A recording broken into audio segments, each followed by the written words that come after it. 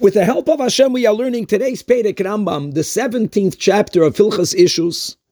The Rambam begins by telling us that Mishahoyo Nosui Noshim Rabois Vames, that if a man was married to many wives, and this husband passes away, and as we are learning that every marriage comes along with a ksuba, and the value of the ksuba is automatically leaned on the property, on the karka belonging to the husband.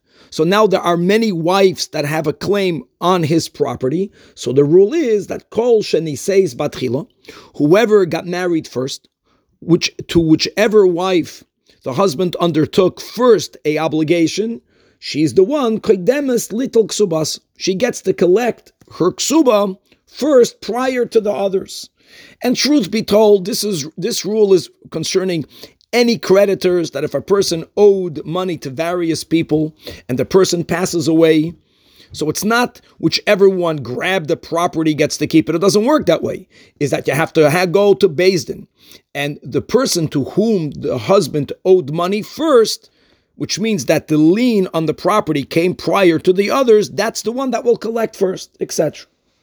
However, Rambam writes in Halacha Gimel that Ula Oilam Kol shekadam v'zacha b'metaltalin kedei koivay or kedei ksubasa. The Rambam writes that if you have a wife or a creditor that did not wait for the formal deposition of the state's property, but they on their own took possession of a movable property, of a metaltalin, by their own initiative, then they are allowed to retain that possession. Gewaldig.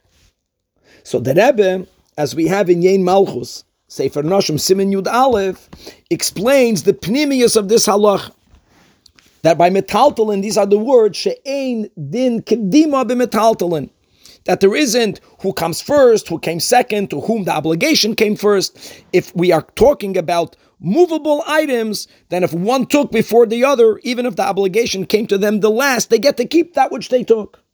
So the Rebbe explains Gavaldik, that the concept of metaltalin is there are two ways for a person to relate to physical things, to the gashmias of one's life.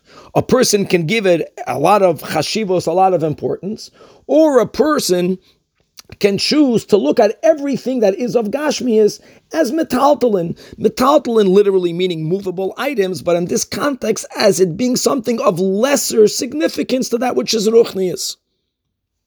So says the Rebbe like this, that whoever will render and will view the gashmias of this world, certainly the chumrias of this world, like only metaltalin, then ein din kedima.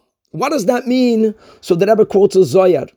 The Zoyar writes that the Yetzer Hara has a certain power over the Yetzer Tov. Why?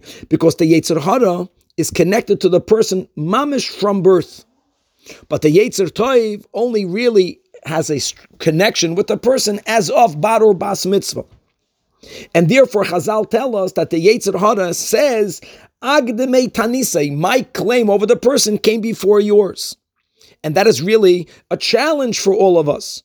Because normally, since we are familiar with the Yetzer Hara since our birth, how could the good in the person overcome the negative in the person? So that's the Vart Rebbe said, that when a Yid renders his relationship to the Gashmias, and certainly to the Chumrias, as only metaltalin, then Ein Din Kedima, then the Koyach of the Yetzer Hara, that normally you say, Agdemei Ta'anisei, that his taina, that his claim, that his power comes before, is weakened. And this further enables us to do the right thing and to express only that which is coming from the holy in us and from the godly within the person.